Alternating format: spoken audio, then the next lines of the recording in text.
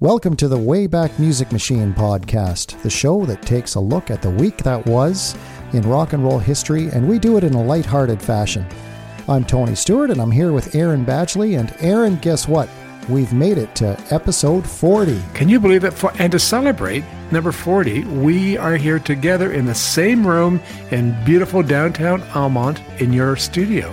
Yeah, it's fantastic. We've had a great weekend together, and Andrea and Cynthia are having a great time as well. You guys have been the best hosts of all time. Well, we appreciate that. We're so glad you could make it up. Yeah. So we're doing something different to celebrate our 40th episode. When we were researching this show, we were saying, holy cow, there was a lot of stuff that happened on January 24th. So we're going to be actually focusing exclusively on January the 24th today, because there is a ton of great stories to cover. And there is a ton of stuff to talk about, and I think we should get ready. I think we should too. So let's cue up our theme music, and we'll be right back.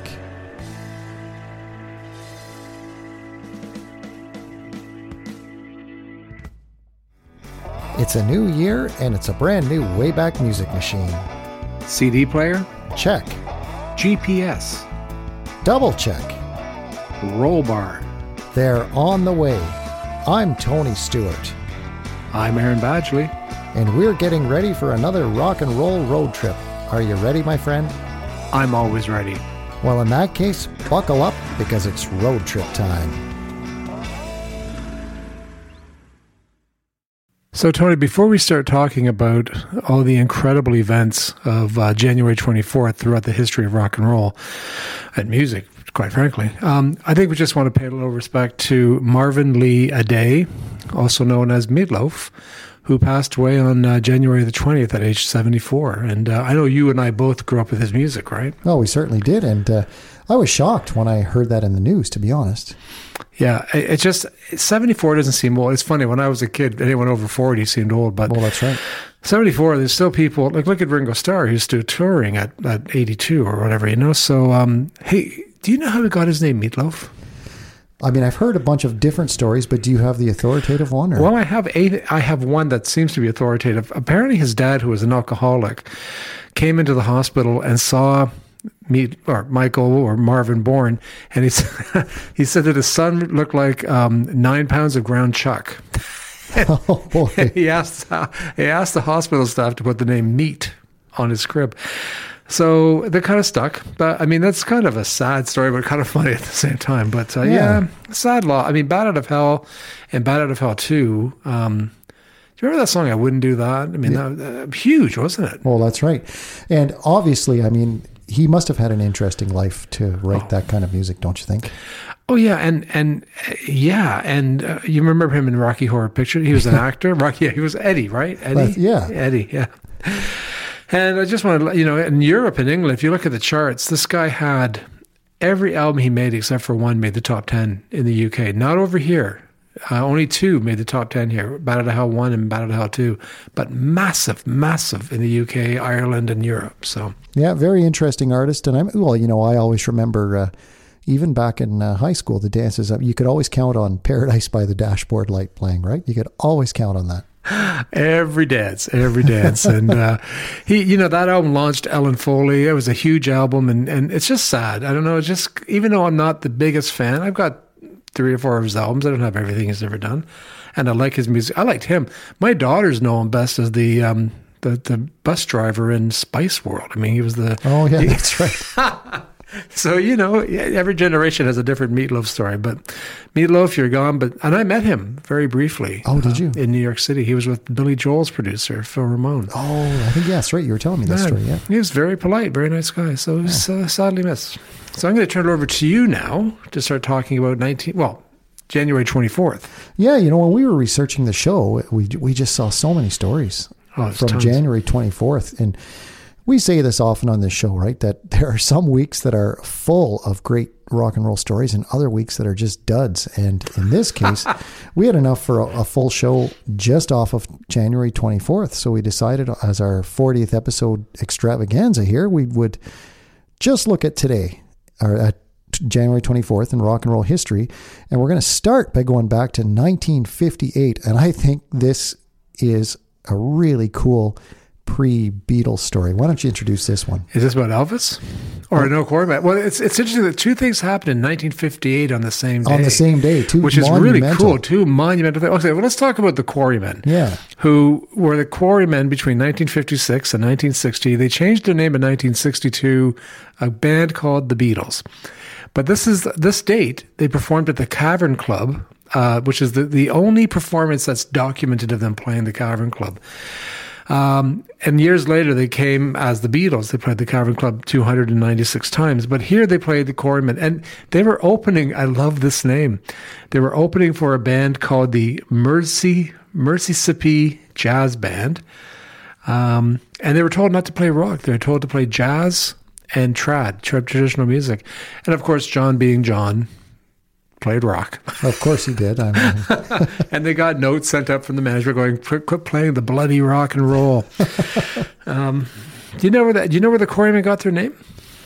Well, I'm sure it must have had something to do with Liverpool being a working class city, right? Like it had to be. Well, they went to a school called the Quarry Bank High School. Right. And this is before my time. I don't know about your school. We never had a school song. We didn't either. Yeah, no. I guess maybe it's a British. Could be a British thing. Yeah. And there was a song, and one of the lines referred to Quarrymen, so they took the name. But yeah, so the Beatles in their early incarnation. So the Quarrymen would have only been at this time John, Paul, and George plus other people, right? So monumental day. The Quarrymen playing the Cavern Club. But then as they're playing the Cavern Club, something else happened that same day. Well, that's right. Across the pond in 1958 on January 24th, and like we're saying, what a huge day. Elvis Presley entered, not just hit number one, but entered the chart at number one on the UK singles chart with Jailhouse Rock. So Elvis from America, of course, but entering the UK singles chart with Jailhouse Rock. And you've got to bet that the members of the Quarrymen would have been listening to that on Radio Luxembourg. But Jailhouse Rock entered the chart at number one, and it was his second UK number one, and it ended up selling a ton of copies. I know, looking at the stats here, at least 4 million copies in the US, and amazing. Do you know what always impressed me? In the movie Jailhouse Rock, he choreographed that. Yeah, I was going to mention that. That whole dance scene, that iconic dance scene, Elvis choreographed that. Can you? And people don't talk about the fact that he actually choreographed this really. I mean, it is iconic, and it's also really cool. You know what I noticed last time I was watching Jailhouse Rock, and I thought this was really cool. And this is a musician nerd thing. But you know how they're dancing around with the trombones and the saxophones and stuff? Yeah. They're just cardboard cutouts, right? And I saw it as he was, because I thought, oh, that's cool. They're dancing with these instruments and stuff, right? But they're just cardboard cutouts of instruments. So next time you're watching that, look for that. Yeah, I'm gonna look, as soon as we're done, I'm going to go on YouTube and look for that scene because I want to see. Can you really tell? Yeah, you can tell. But it's still very, very cool. Awesome. Yeah, so, I mean, can you believe that these two things happen? I wonder if they played Jailhouse Rock that night. Yeah, who knows? That would have been so cool. That would have been very cool. Very cool. But, if there was no Elvis, there would be no Beatles, right? 100%. I mean, Lennon said as much, so did Paul. I mean, and it's interesting that the Beatles, on their records, never covered Elvis. They covered Buddy Holly and Smokey Robinson and Little Richard. They kind of left Elvis alone. And I'm convinced it's out of reverence. I think you're right.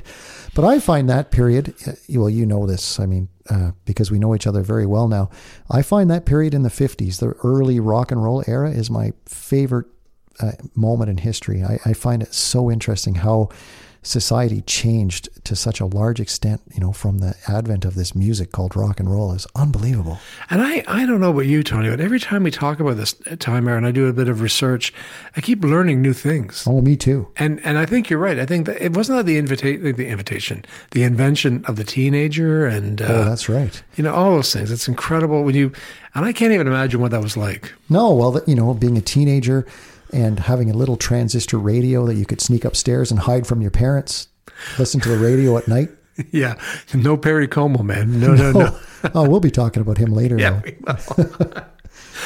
Well, Alan Freed was rocking the way. It must have been an amazing time period. And I think about all those artists like Little Richard and it's so part of our DNA now that it's hard to imagine how it would have impacted at the time. Well, and I love the reactions of people, right? How people were just freaking out, parents groups and church groups and stuff, like, they, you know, oh my God, your girls are going to go run out and get pregnant like now because this music's on the radio.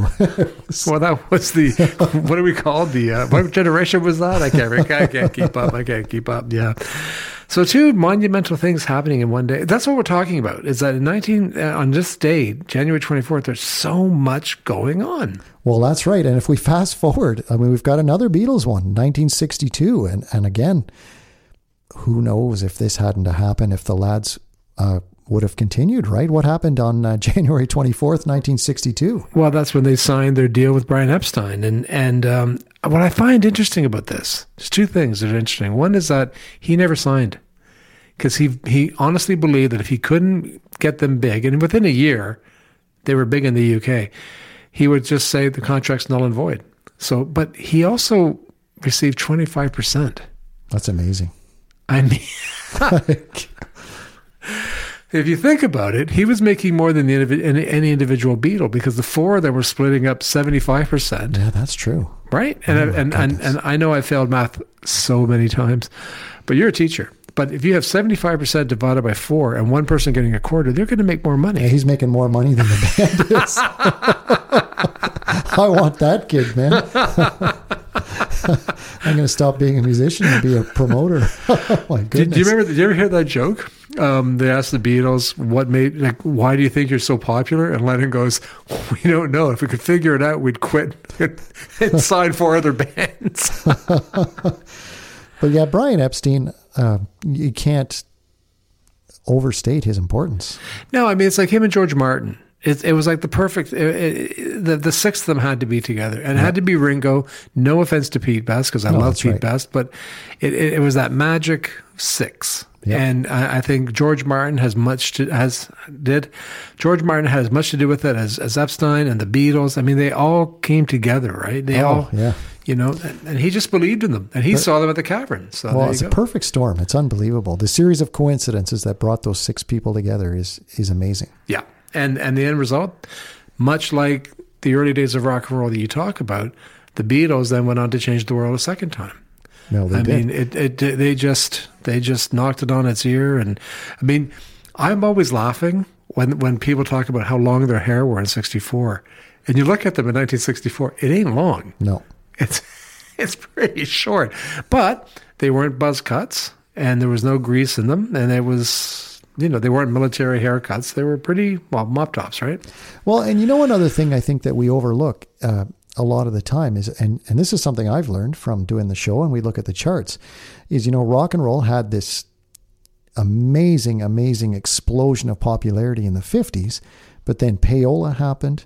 And rock and roll went through a phase where all of a sudden it was disappearing. The charts were all of a sudden not dominated by rock and roll songs. And then Beatles brought it back to the forefront. But don't you think that had a lot to do with Elvis going into the army?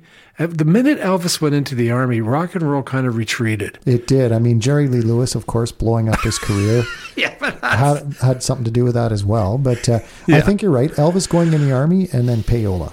Yeah, the two things. Oh, actually, the 3. Jerry Lee Lewis really did muck everything up for everybody. Yeah.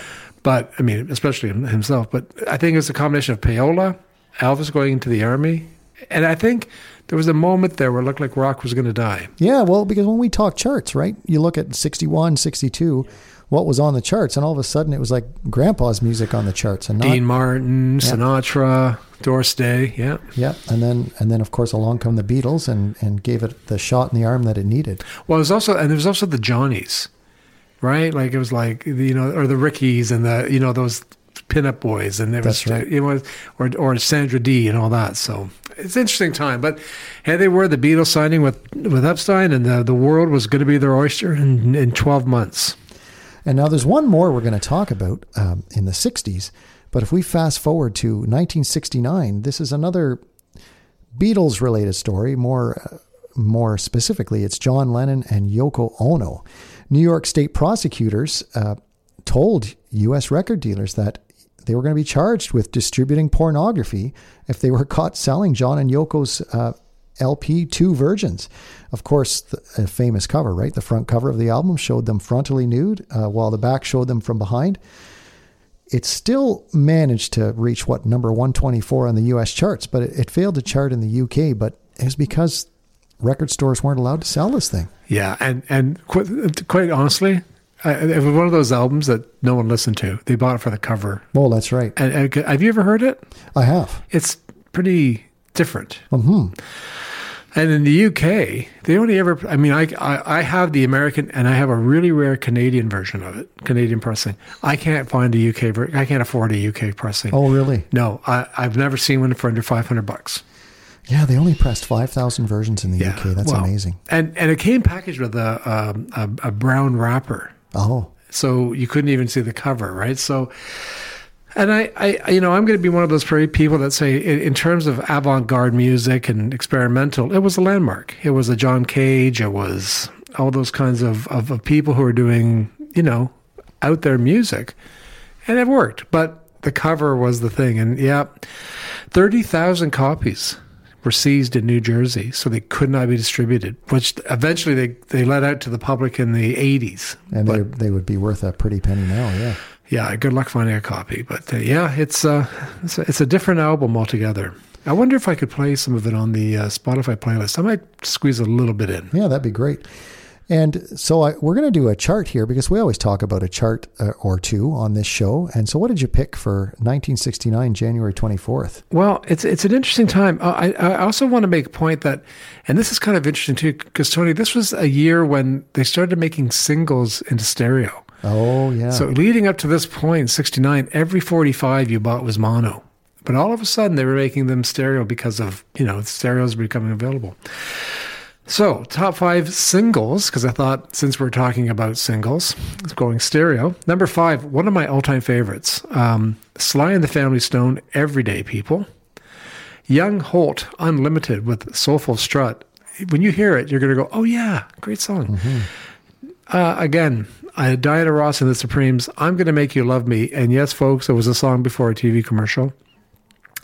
I noticed I spelled the word wrong, Shondells. Really bad spelling.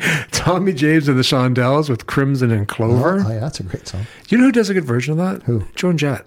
Oh, I bet you she would. She does a good version of that. Really good. And Marvin Gaye was number 1 with the, I'm just going to say the word iconic. I heard it through the grapevine. The Beatles were at number 1 with the album was officially called The Beatles, but known everywhere as the White Album.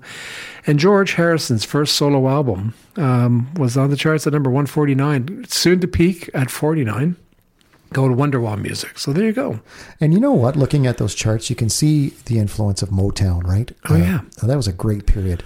And I think another thing that people may not realize is it was Beatles, Motown, and quite often the Supremes trading off number 1 all through that 1960s. Yeah. And I watched a special on the Motown Museum in Detroit. We're going. Yeah, we have to go for sure. Going. And, there's that note on the wall from the Beatles to the Supremes, right? Congratulations on making number 1. It was fantastic. Yeah. You know what, Tony? The minute that the borders are open and it's an easy to get across and back, you and Cynthia, me and Andrea, we're doing a road trip. We're going to Detroit. You've got to go to this museum. It's well worth the drive. Oh. You look at this house, you think, how long will this take me to go through it? 15 minutes? No, 3 hours. Oh, Hitsville, USA. I can't wait. I cannot wait. We're going. We're going. You know what? I think it's time for us to take a break. And I know a lot of podcasts, they do commercials halfway through. We're going to do some commercials, but we're going to do it a little different because, to be honest, we don't make a whole lot of money on this show. So we're going to give you some pretty cool commercials. We'll be back in 2 minutes. Now a word from Oasis Filter Cigarettes. Smoke the Big O. Oasis.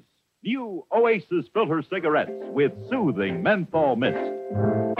Menthol mist, so mild, so light, makes every puff a smooth delight.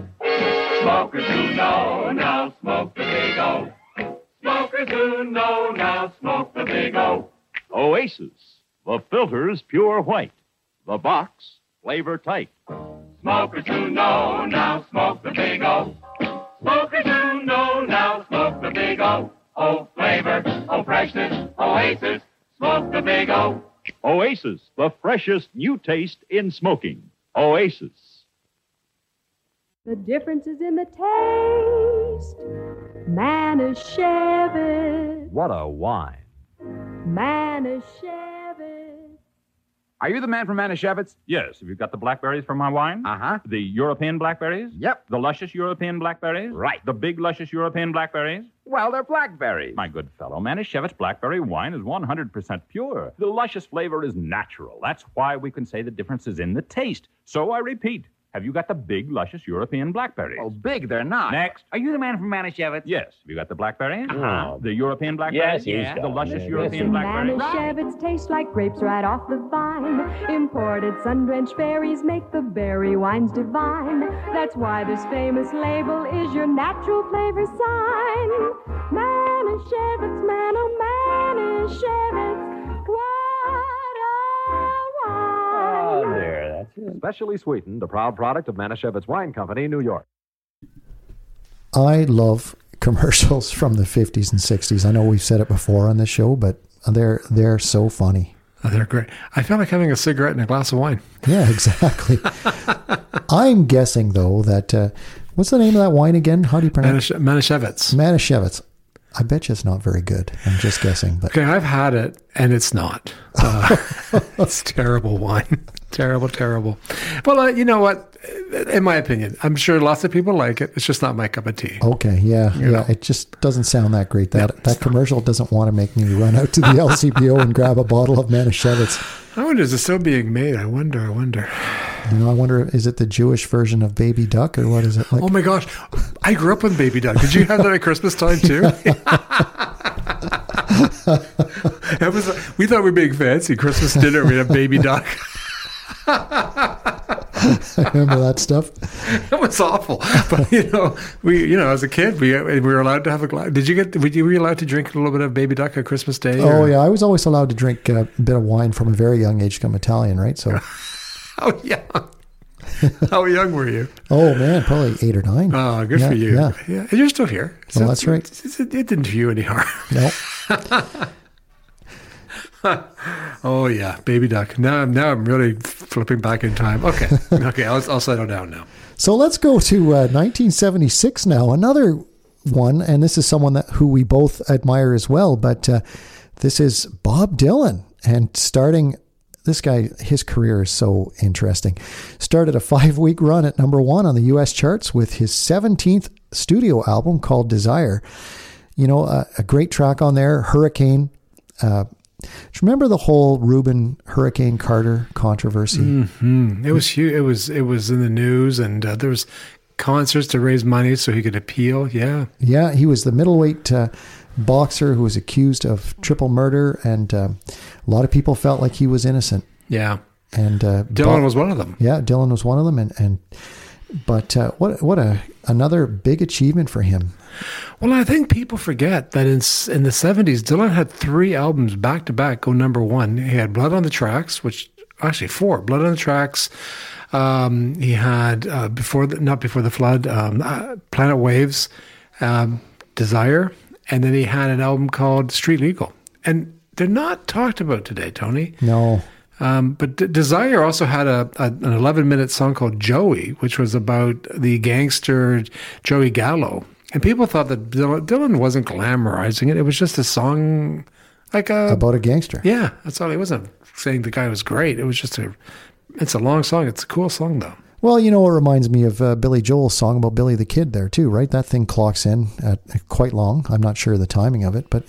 Again, you know, I just listened to that the other day. Yeah, it's a great song. It is a fantastic song. Yeah. Really good song. And, you know, Billy will be the first to admit that it's entirely not accurate historically.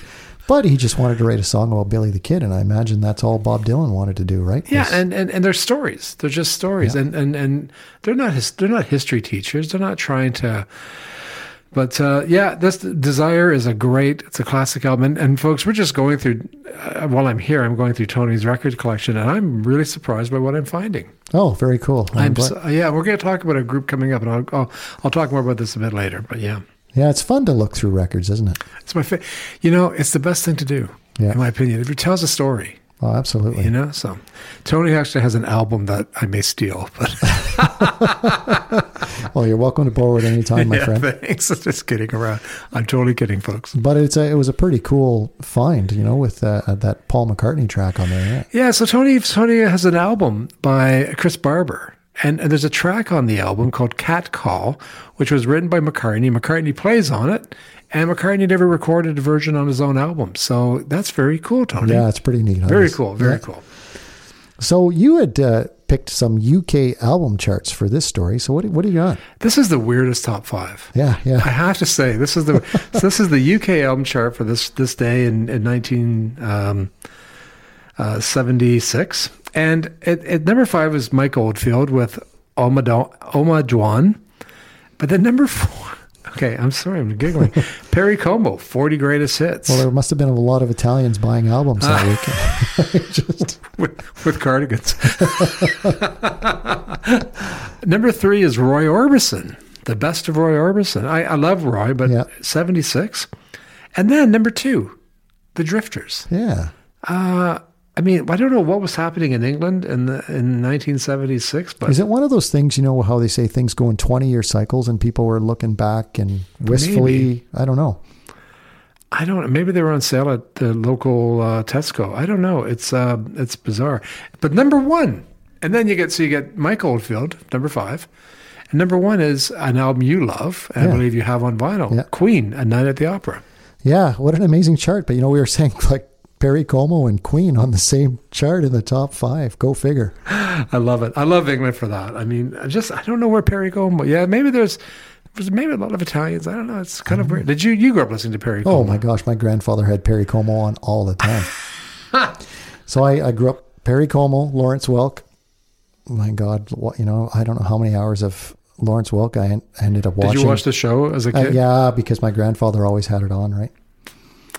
Yeah, that was my grandmother used to babysit us. Okay. And she would have it on when my mom and dad would go, and they'd be like, please stop. So did you know, now we're meandering here a little bit, but the clarinet player, after Pete Fountain on the Lawrence Welk show, because you remember Pete Fountain left the Lawrence Welk show over disagreements on how he wanted his role to be. Okay. And he wanted to...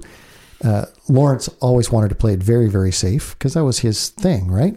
And the guy who came in after him was a guy named Henry Cuesta on clarinet. But guess where Henry Cuesta's from? Ottawa? He's from Toronto, your neck of the woods. He's from Mississauga, Ontario. Really? A guy named Henry Cuesta on clarinet. And Cuesta had it in his contract. He had to have a solo every show. So he was smart. See, Pete Fountain didn't have that negotiated. No. But Fountain went on to have a substantial career. Oh, unbelievable career. Right? Yeah. I mean, do you think that's why you played clarinet, because of watching Lawrence Welk? Could be. Must have been influenced by maybe. But Henry Cuesta had it in his contract that he was had to have a solo every single show. So that's pretty amazing. And he's from Mississauga. So wow. We here in the GTA. So that's small world. And what's up next? Because like I said, so many things happened that day. 1980. Yeah, this is cool. This is really cool. There's a billboard that was erected on Sunset Strip, which is in West Hollywood. I've been there. And it was to promote not Pink Floyd. They dropped the word "the" after their second album to promote Pink Floyd's new album, The Wall. And a blank wall was pasted up, and each day a brick was removed to reveal the inside spread and title of the album. Now, how cool is that? That's a great PR strategy. That is the coolest thing I wish I could have seen that. Okay, I got to say something, folks. So Tony's showing me his records, and he's got 3 of the most obscure Pink Floyd. He doesn't have The Wall or Dark Side. No, I don't have... you have Atom Heart Mother. Oh my gosh. This is why we're best friends. Kindred Spirits. I love that album. Yeah, it's a great album. It's fantastic. And then you have A Nice Pair, which is their first 2 albums repackaged, which, wow. That is so cool. It's so fun looking through record collections. Wow. Those are rare because you have the, very rare reissues from the 80s. There wasn't a lot pressed because by 1980s, people weren't buying Adam, our mother. No. So you got some rare vinyl there, my friend. Oh, I'm going to hold on to it then. That's you perfect. should. You should. And then now from 1980, we're going to jump way ahead to 2016. And you know what we did? We were chatting with our friend Bernard Fraser today, and Bernard is a David Bowie diehard fan. So we thought we'd sneak in a David Bowie story from the 24th of January, and this is 2016. And an album of his that, of course, went number one on both the UK and the US album charts. It was his 25th and final studio album called Black Star. And of course, that was also when Bowie passed away at the age of 69. And we talked about that last week or the week before. A couple of weeks ago, yeah. But remember, we were talking about this, and I couldn't believe it was his only album to top the Billboard 200 in the US. I had no idea. Yeah, well, because you kind of assumed Let's Dance would make number one, or Young Americans, or even Space Oddity, or Zig. You know that Ziggy? It took Ziggy 12 years to go gold in America. Unbelievable. It never made the top 100. Ziggy Stardust in America never made the top 100. And yet, you know, he's one of those artists that was always, it seemed like always at the forefront of what people were talking about. Like everybody knew who Bowie was, right? Yeah. I mean, but interesting, what's really super interesting, Tony, is that in 2001, he recorded an album called Toy, which never got released for many reasons. It just got released a couple of weeks ago. Oh. And as we're talking about Black Star, it's number 5 in England. Oh, wow. The new album, Toy. So have you listened to the album? Toy or Black Star? No, Toy. I've heard half of it. Okay. I haven't heard it at all. So. It's odd. I will say that. And the cover is absolutely frightening. Oh, really? Have you seen the cover? No, I haven't seen anything or heard anything about it. I'll show you the cover later. It's just a weird photo of it looks like a toddler or a baby with David Bowie's face superimposed on it. Oh, really? It's just weird, you know? But that album is in the top 5 right now. So there you go. Like now, why didn't he release it? Is there a story behind that? Was it just too experimental even for his taste, you think? Or? The record label didn't want to release it. Oh, it's the label's decision. The label he was on at the time went bankrupt. Okay. And and by the time he had signed to a new label, you know, I guess, well, you know, you're an artist. You maybe kind of moved on from that project now, and you weren't interested in it anymore. So it's interesting. It's just when it's finally come out. So, you know, it's an interesting album, but the cover is pretty weird. So Google it, folks. Toy. Yeah, I can't wait to see that. Now, we're also looking through the birthdays on this day, and we had to talk about this guy. January 24th, 1941, Neil Diamond was born. And again, Neil Diamond, I like Neil Diamond, I'll be the first to admit. You know, a lot of people think he's corny or cheesy or whatever. I love Neil Diamond. You're not going to get an argument out of me. People are sometimes surprised that I like Neil Diamond, and I don't know why they're surprised. The man wrote incredible melodies. You know, he great, I think sometimes great lyrics, but he also was part of the Brill Building. Yeah. And go ahead, Tony. Look at some of the hits he wrote. Well, I mean, obviously you've got, everybody knows Sweet Caroline, but Cracklin' Rosie, right? That went to number 1, right? Yep. In the US, and UK went to number 3. I'm a Believer, the number 1 song for the Monkees. Mm-hmm. But he was covered by Elvis Presley, Lulu, Deep Purple, all covering his songs. Shrek. Yeah. And yeah, that's right. And he became the oldest artist to have a US number 1 in 2008 with Home Before Dark. And that was held by Bob Dylan. Yeah. Who did Modern Times in 2006. But then Neil Diamond, a couple of years later, broke that record. So very cool. Good album, too. I don't know if you remember it or not. It has a song called Pretty Amazing Grace. It's a great album, Pretty Amazing Grace. And you know, like the legacy of, Sweet Caroline, right, is one of those songs. I remember standing in line, I think it was a grocery store, a couple of years ago, right, and Sweet Caroline is being piped through the speaker. And you know what just about everybody in the grocery store did that's right. Like the speaker goes, Sweet Caroline, and the whole grocery store, ba, ba, ba. Like it's one of those bonding experiences, you know. Well, have you ever seen baseball game at Fenway? because they played that for the 7th inning stretch. Oh, do they? Yeah. And he actually sang it about 5 years ago at an All-Star game that was being played at Fenway. And he comes out, he does Sweet Caroline for the 7th inning stretch. It was great. It was great. I mean, the guy was great. But, yeah, I mean, and just his history with the Brill Building, writing for other people, Cherry, so many songs. I Am, I Said, which is one of my all-time favorite songs. I love that song. Yeah, fantastic artist. And now I'm looking at what you've got for a chart here. So what do you have?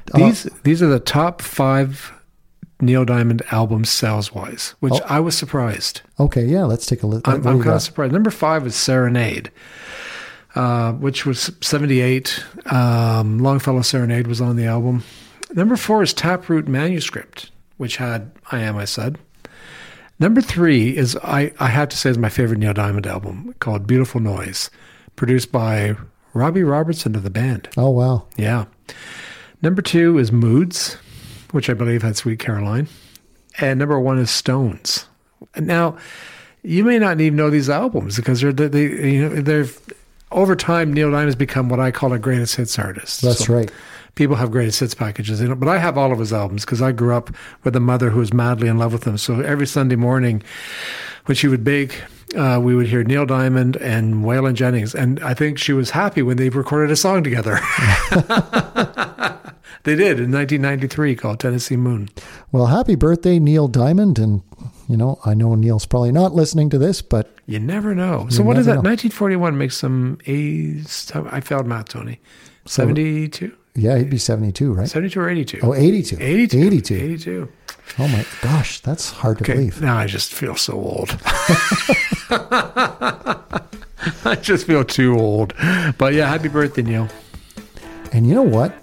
Can you believe it? We're at the end of the show here, but I always love when we can record in person, man. It's so great. And I think sooner, we're not going to make any promises, folks, but sooner than later, I think we'll be doing this more often in person. I think it's better too. I enjoy it. Oh, me too.